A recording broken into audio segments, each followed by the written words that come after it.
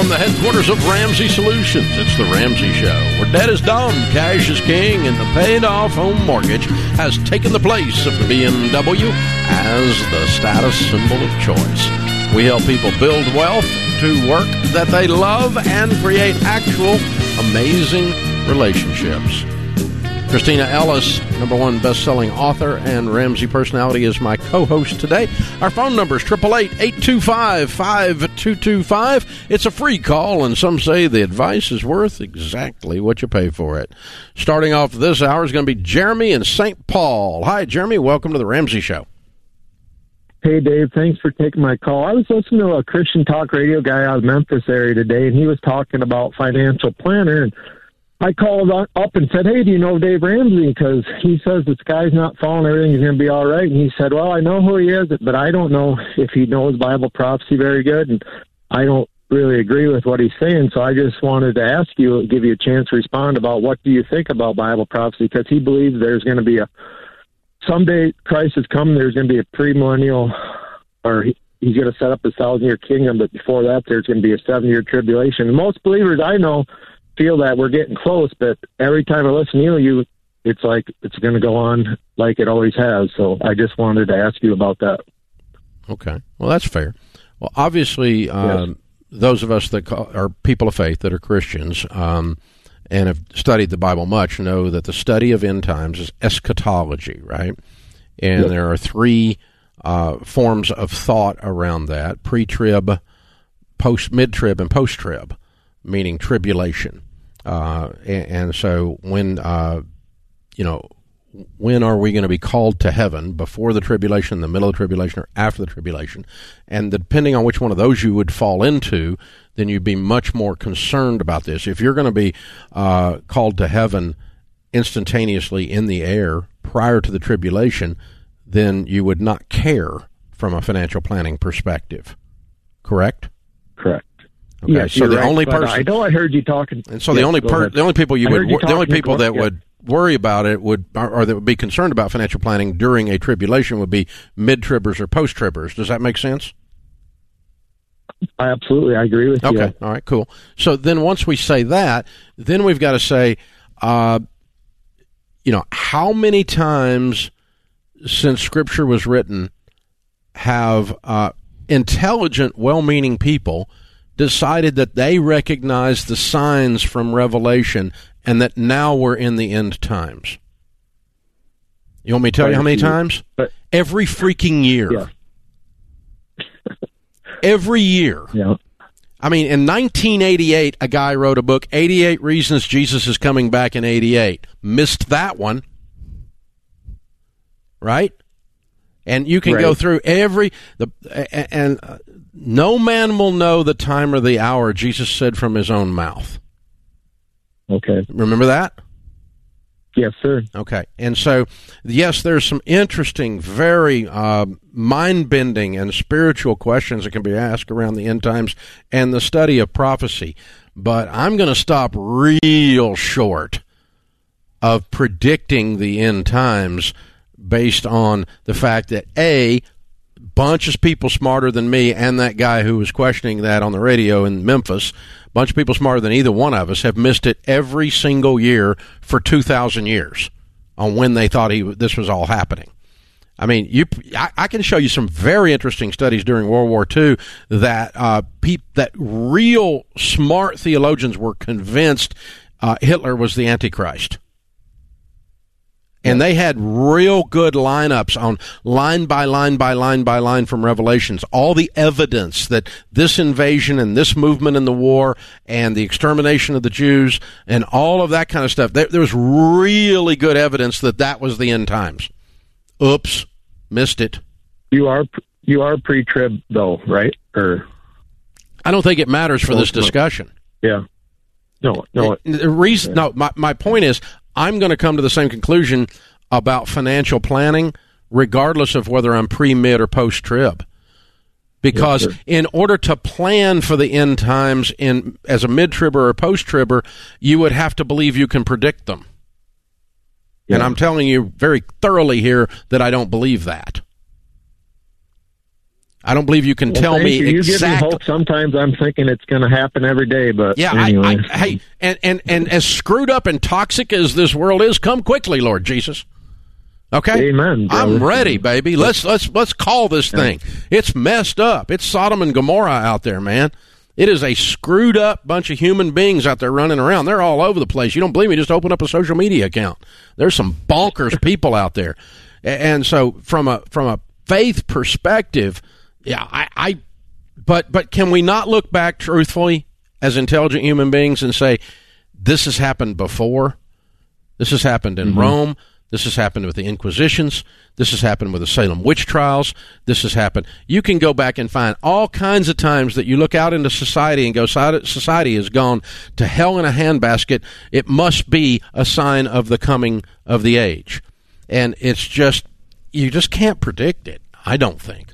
And I know a lot of theologians and a lot of good friends of mine that think they've got it dialed in, but man, I'm just telling you, that's thin ice when you start thinking you're going to dial in the day. Yeah. And you got this figured out. That, I mean, there were people who thought Bill Clinton was the Antichrist. I heard a whole thing on that. And he obviously wasn't. Pretty obviously. If he is, he's a really bad one. You know? And so, poor Bill. But, you know, you got to start naming, you know, this invasion of this and this movement of that, and you have to, and you align all of that with the innuendo and the hints in Revelation, and it's a fun exercise to try to do it. But when you go down that rabbit hole, the thing you have to remember is you will be one of a bazillion people in the last 2,000 years that got this wrong. That when you start calling the end times with certainty, so much certainty that you start changing your financial plan and how you're going to live your life, then you're about to be wrong. You're about to be wrong. And so whether I believe it's post-trib, mid-trib, or doesn't matter. What I believe that overshadows all of that is that you can't predict when the end times are, and people that say that they can are wrong, have been so far 100% of the time. They've got 100% wrong guessing game so far. Now, one of these days, somebody's going to guess it and get it right, but I hadn't figured that one out yet. So, not betting my mutual funds on that. Yeah. So that's where that comes from, and that's a great discussion, though, Jeremy. Thank you for giving me the opportunity to do something I don't get to do very often. That's fun. Yeah, it's a good one. That was a very good analysis. Thanks for sharing that. Yeah, and it's just, but yeah. There's bad stuff out there. Don't get so caught up in it, and that you're predicting something you're not capable of predicting. It's not within your purview. It's not within my purview either. This is The Ramsey Show.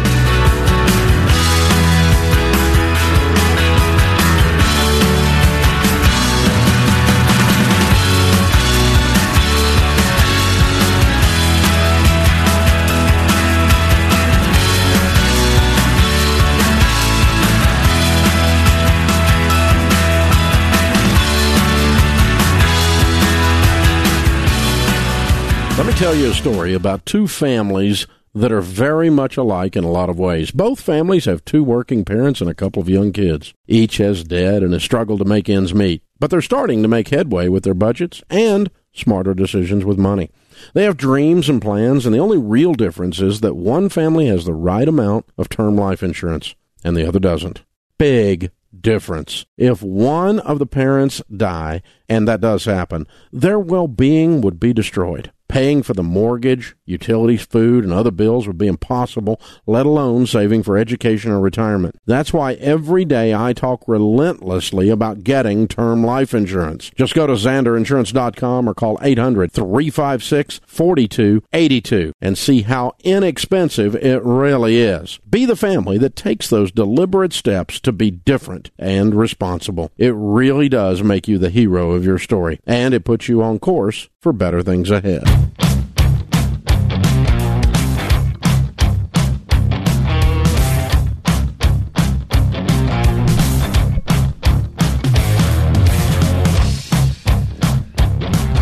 Christina Ellis, Ramsey personality, number one best-selling author, is my co-host today. Open phones at 888-825-5225. Well, everybody's got questions out there and theories and feelings about real estate. The million-dollar question is what's going to happen with house prices? Best way to figure that out hasn't changed ever. I've been doing real estate for 44 years, and the way you figure out what's going to happen with house prices is the way you do everything, with data, not with feelings. And data on supply, demand, inflation. You're looking at interest rates. And, then you've got a predictive model that you can do this with. We're going to walk you through this actual data this Thursday in our free real estate reality check. Is the real estate market going to crash? Is the bubble going to burst? Spoiler alert, no. Now I'm going to show you why, and it's free. Join us on this free live stream. George Kamel, Rachel Cruz will join me.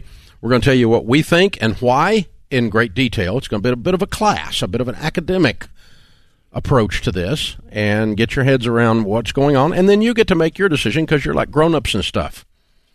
And you can choose to not agree with us or to agree with us, and we'll still be okay, and we can even still be friends. How's that? That's weird.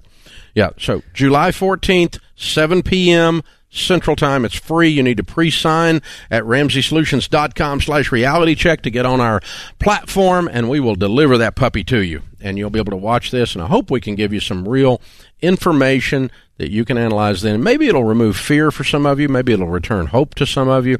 Maybe it'll give you a little different strategy on what you were thinking about with selling or buying a house. We're going to show you what we think we would do, and here's exactly why from an intellectual perspective, from a study of economics and actual data, not a feeling. Not a feeling. Because there's a lot of feelings out there. A lot of feelings. And most of them are fear. A lot of fear. Well, there's so many opinions and so many articles coming out that say complete opposite things, and people are confused. And everything on the Internet's true. I mean, Abraham Lincoln tweeted that last week. So, you know that. So that... Right. Yeah. RamseySolutions.com. Sign up for the Real Estate Reality Check Thursday night. It is a free live stream. Join us. Blinds.com gives us our question of the day.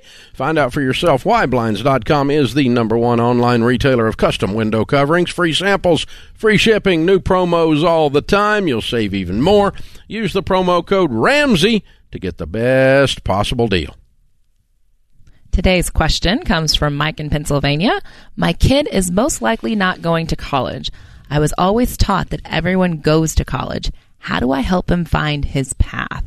Oof, this is a good question, especially in light of so many of the discussions we've been having recently around college and the pressure to go to college and take out student loans, and the Borrowed Future documentary where we're exposing this toxic culture. So many people have been told that you have to go to college to be successful, and that's the only way at all cost. And that's just simply not true. College is not for everyone. It's a great thing. We love education. I'm a big believer in education, but it's not for everyone. But for generations, it's been told that you have to go. So Mike, I do understand, the concern about your kid not going to college. And one of the first things I would do is work through your own emotions around that. Try to think through, why do I feel this way? What kind of fear do I have with my kid maybe not being successful? And what are your worries and concerns? Settle that in yourself, and then approach your student and your child. Because the thing is it's so easy to kind of weave your opinion in and kind of get aggressive, and then the wall goes up. And then your kid doesn't want to talk to you about anything. They don't want to talk about the future. And that line of communication is kind of closed. So what I do want is for you to still have that line of communication open and really ask your kid questions about what do they want to do, and help them explore what that future could potentially look like. Set goals. There's a lot of different ways to get an education. It's not just the traditional 4-year degree. Maybe they go to work doing an apprenticeship. Maybe they go to trade school. Maybe they get a certificate. There's a lot of different ways to get educated to have a successful career, but you want them to be willing to talk to you and not just shut down because they think that you only want one thing. Keep that line open. There's so many different options. And then also, it's important to set clear boundaries. You know, if your kid is potentially lazy and is thinking, I don't want to go to college because I'm going to sit here and, you know, stay at home and kind of mooch off you for the rest of my life, like that conversation needs to happen too. You know, perhaps they do stay home for a period as they work and kind of figure out what's next. But it's important to kind of set that boundary of like, you know, maybe if you stay here, you need to pay rent, or if you stay here, here are the rules. But one of the biggest things is just keeping that line of communication open and having those discussions. Yeah, because an eagle that doesn't leave the nest eventually is known as a turkey. So, you know, that needs to happen. But the other thing is this. You need to remember that as a parent, somewhere along the line in our culture, we have slipped a gear and thought that, okay, once they're like 17, they're completely developed and they're allowed to do whatever they want to do, and they're really, really smart because they're young and beautiful. No, they're not. They're young and dumb. And they need a mom and they need a dad to look at them and go, no, that's not smart. You know, you need to tell them the truth, because you've still got more influence even than you think you do. Even if they roll their eyes, you've got more influence than you think you do. Now, here's what it would be at my house, okay? 100% of you that leave this house need to plan on a lifelong pursuit of learning. If you don't keep learning, you're dying. If the last time you read a nonfiction book was 15 years ago, you got a problem. If the last time you ever took any kind of a class of any kind was a decade ago, you got a problem. I teach classes for a living, and I take classes. I read books like crazy that are nonfiction and fiction. And so constantly have a book open. You know, and so I'm going to tell Junior, I don't know why you're saying he's not going to school. I don't know why you've come to that conclusion, but not going to a 4-year school. That's fine. But you're going to do something. You're going to engage in some kind of a CERT program, some kind of a trade school program, some kind of a code school, whatever it is you're going to do. You need to do something post high school, because you're going to be at a vast disadvantage. Your probability of poverty goes way up unless you engage in a lifetime of learning, and it starts with what your first post-high school decision is.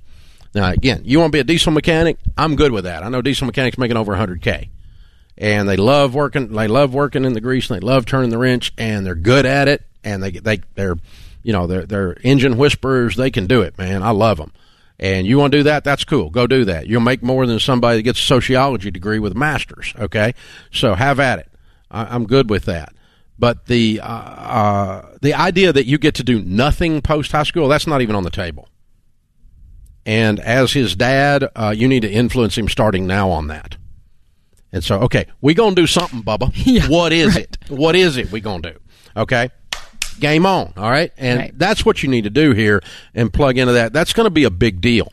And as you said, college isn't for everyone. And, you know, you did postgraduate work. I didn't.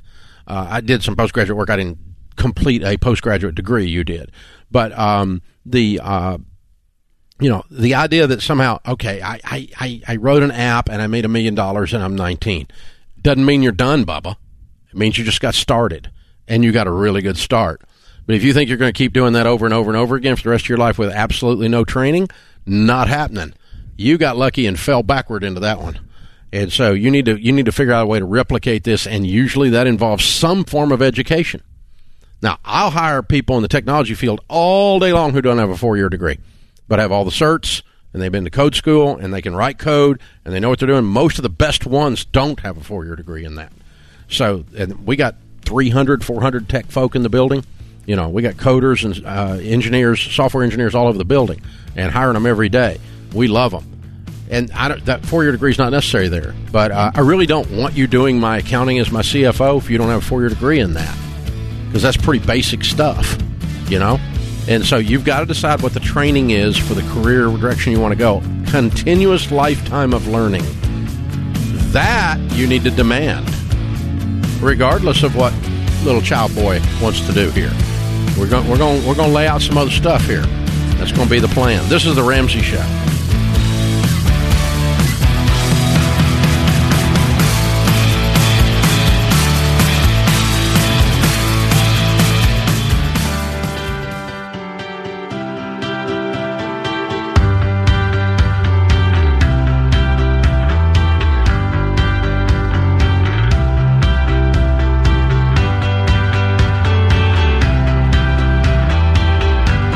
Christina Ellis, Ramsey personality, #1 best-selling author, is my co-host today. Open phones at 888-255-5225. Maui, Hawaii is on the line. Jennifer is calling, says on my screen, you're debt-free. Jennifer, way to go. Thank you so much, Dave. It is such an honor to talk with you. You too. How much did you pay off? $365,000. Whoop, whoop. How long did that take?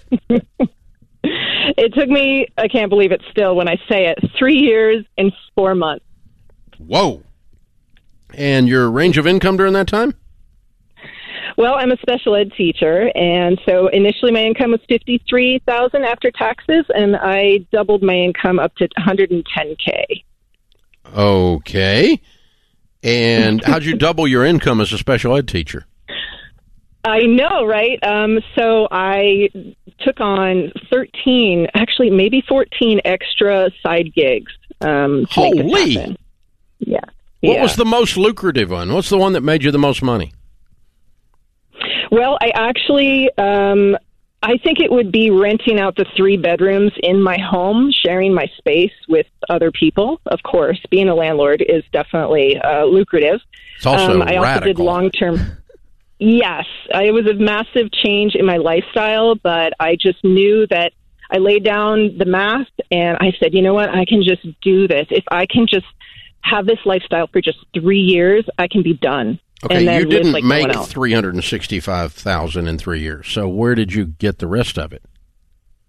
Okay, so I also did online English. I was an English tutor online for a company that actually you suggested for kids in China. So I tutored them, and I pulled in about 50 hours a week doing that. So if I basically wasn't sleeping, I was working for 3 years. Oh, I'm sorry. So but still 110 times 3 is 330. Well, I ran a cat hotel in my home. So when people so you made more than 110? No. So it was up to 110, and 3 years. So 365 in 3 years. I don't know. I made it happen with 14 jobs. You didn't make it with 110 times 3. That's 330. 330. I must have had some money. Well, I didn't get any inheritances, no handout. Okay. So I might have had some extra money that I might have pulled out from my growing emergency fund to make it, to pad it in there. That's possible. Cool. All right. Yeah. All right. I'm just trying to get there on the math and also you had to eat during that time. Yes. Yeah. Okay. Well, it was also meal prepping for some single guys. I kind of think you made more than you thought you made. Possibly. Yeah. You were working so much you forgot to count it. Yeah. It's possible. Way to go. This is pretty amazing. Yeah. Yeah, so what happened that got you started on this journey? Well, this is all a house. I got divorced, and there's nothing that sets you into a sense of reality than going from 2-person income to a 1-person income. And I bought out my ex-husband on the marital home. And so that's when I realized I needed to I didn't want to be, in debt, and I wanted to, have a place where I could take care of myself financially and not worry in the future. So this is house and everything you paid off? Yes. So I was debt-free, always kind of had that lifestyle of debt-free. And it's funny because when I did the buyout process, so this is the price of half of a house on Maui. So the house value at the time of the divorce was about $700,000 and change, and so half of the house value was $365,000. Oh, so this was all about buying him out, or paying off the loan from buying him out. Correct. Yeah. Okay. Wow. So now you own a $750,000 more than that. It's probably worth $800,000 or $900,000 now, right? It's at 1.2. Right now. Yeah. And it's 100% yours. It is all mine, and I'm telling you, I know you say that the grass is going to feel different under your feet, and it really does. But I do want to say, no matter what you do in this process, there's a little bit of dissonance in my joy right now that it's finished. It's kind of like there was so much joy to the effort process while I was doing this. It was quite liberating to know that I was on the right path. And I feel like sometimes when you know that you're on the right path, sometimes that's the reward. And, it's just, you got to get ready for that. When you have a big goal, you do the Debt Free Scream, and I'm so grateful to be on the air, but there's also a message out to people that are doing this that, just get ready for that feeling of like, well, now what, and if you attach joy to the effort process while you're in there accomplishing your goal, I think you're just you realize you're practicing self-love. You realize you're doing the right thing that needs to be done for your future. And, I think that in itself is the reward that people should really focus on. And just have fun. It's about, you're doing the right thing for yourself. Have fun in the process and really look at what you're doing for your future, for your children's future, for your kids, or just you per se. So that's just kind of my biggest take home with all of this is, and I don't hear that enough, just in general. But I see the excitement in all the people that have supported me and people that are also doing the same thing. They're just so excited. Like, I just did an extra $5,000 towards my mortgage, and you're like, way to go. That is joy right there. And that's what kept me going the whole time. And I'm going to miss that. I'm really going to miss the support from people as well. So. Well, there's joy in both traction and in struggle. And that's what you're saying. And, we forget that. We live in a culture who tries to create comfort and safe places in all of this. And, you're actually much better at life when you can engage the challenge. And you're right, there's more fun to it. If you don't engage a challenge, there's not as much joy. I agree with you completely. Embrace the suck.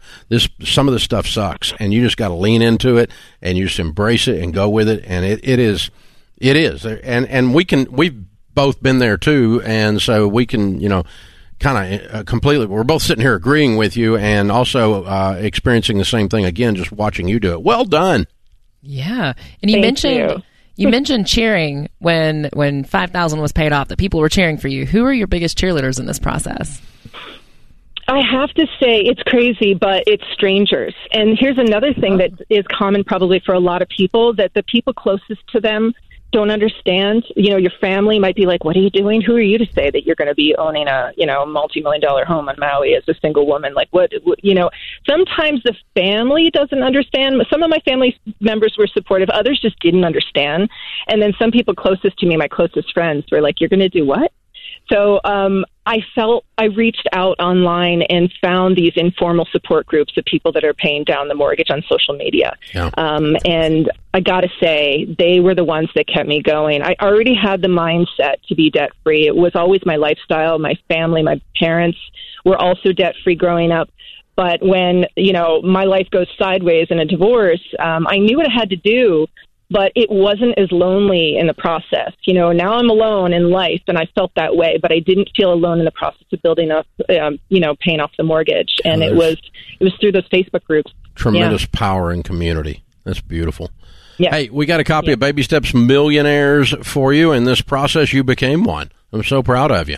Great. And a copy of Total Money Makeover for you to give away, and someone that's caught up in your enthusiasm wake here. They're gonna bowled over, and they're gonna want to start. Also, Financial Peace University membership for a year. All of that we're going to send to you. We're so proud of you, Jennifer. Well done. Thank you. Thank you so much, guys. $365,000 paid off in 3 years and 4 months, making 53 to 110 or more. Count it down. Let's hear a debt-free scream. 3, 2, 1. I'm debt free! Yeah!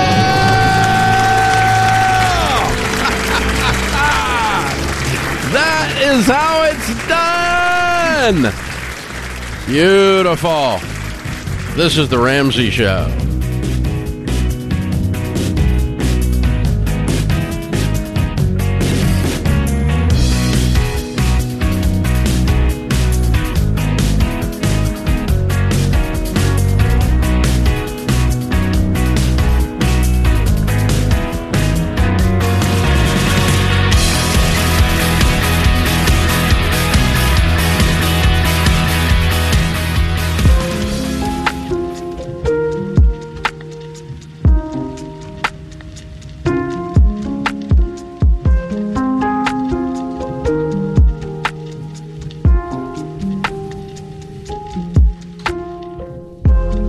Our scripture of the day, Hebrews 10:35 and 36. So do not throw away your confidence. It will be richly rewarded. You need to persevere so that when you have done the will of God, you will receive what he has promised. James Crook said, a man who wants to lead the orchestra must turn his back on the crowd.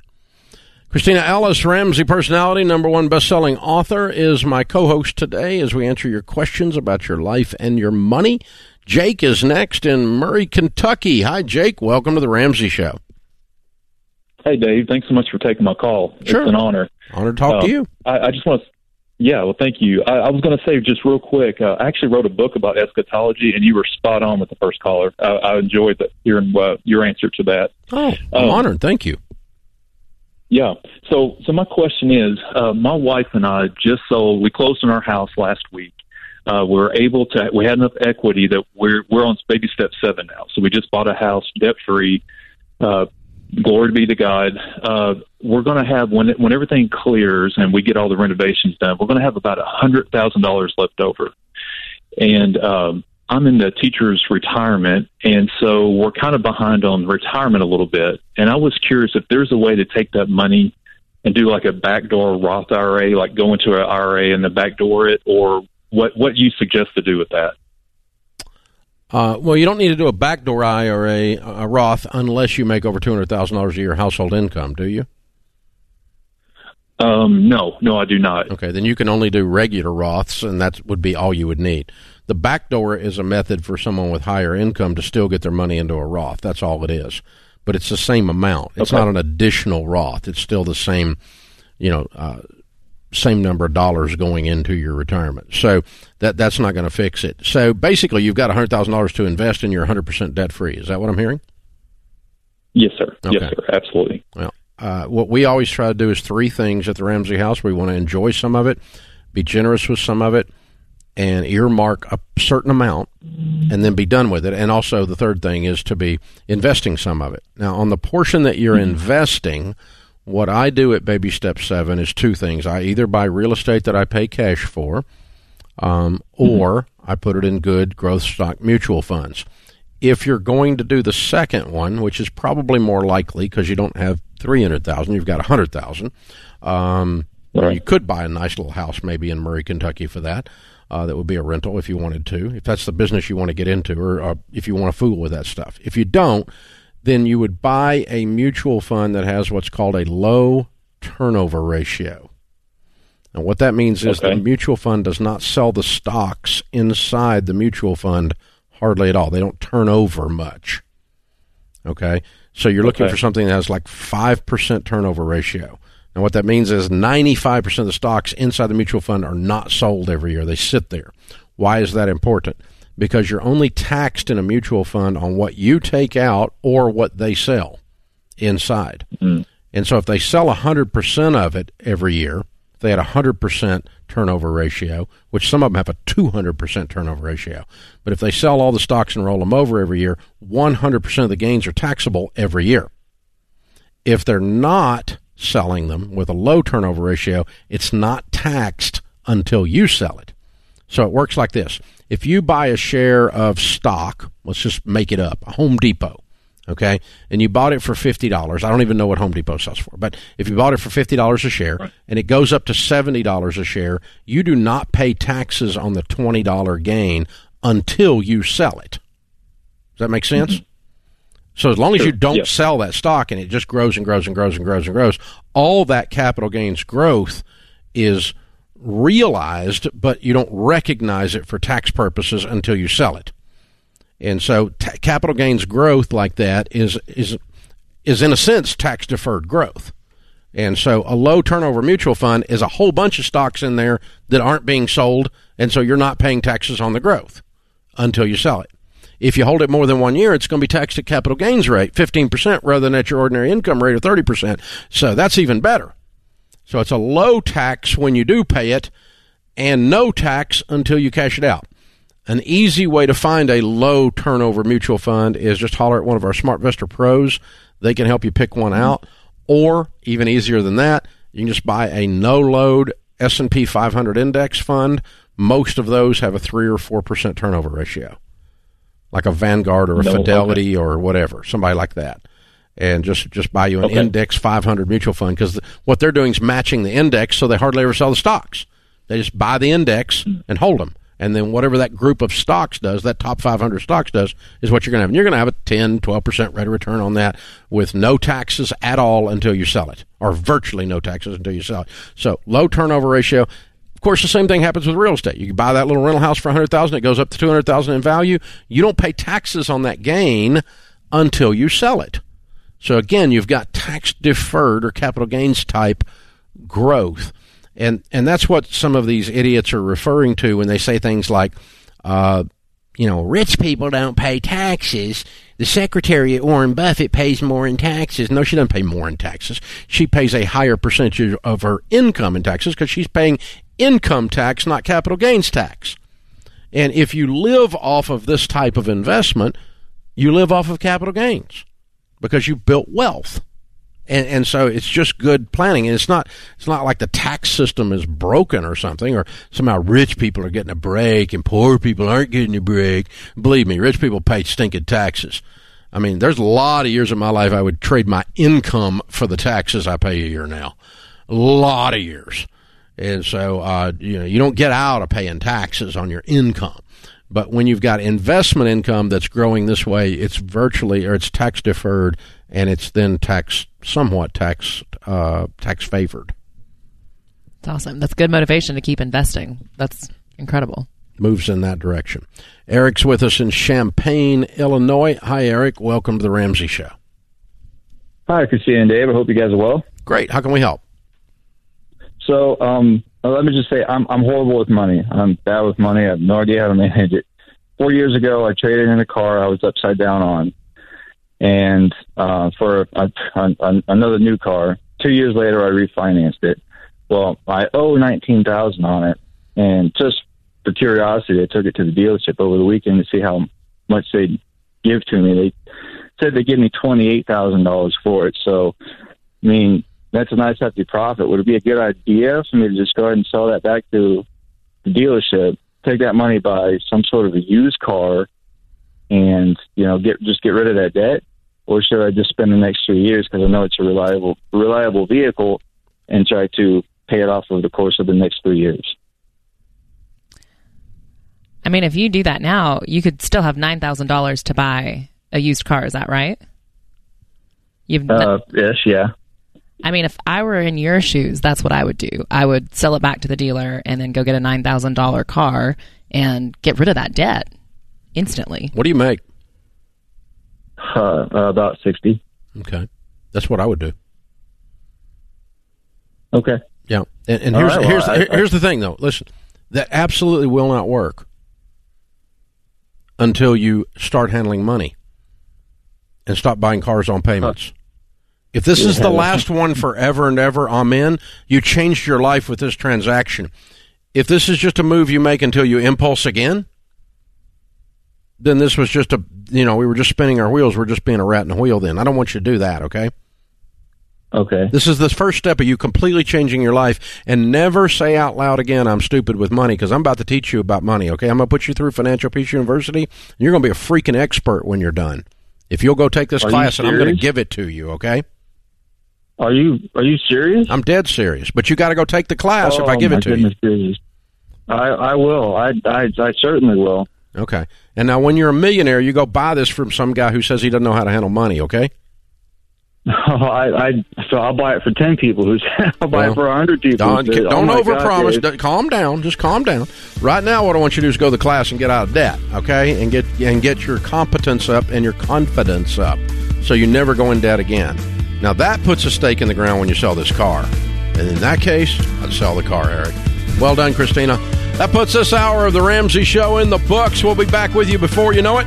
In the meantime, remember, there's ultimately only one way to financial peace, and that's to walk daily with the Prince of Peace, Christ Jesus.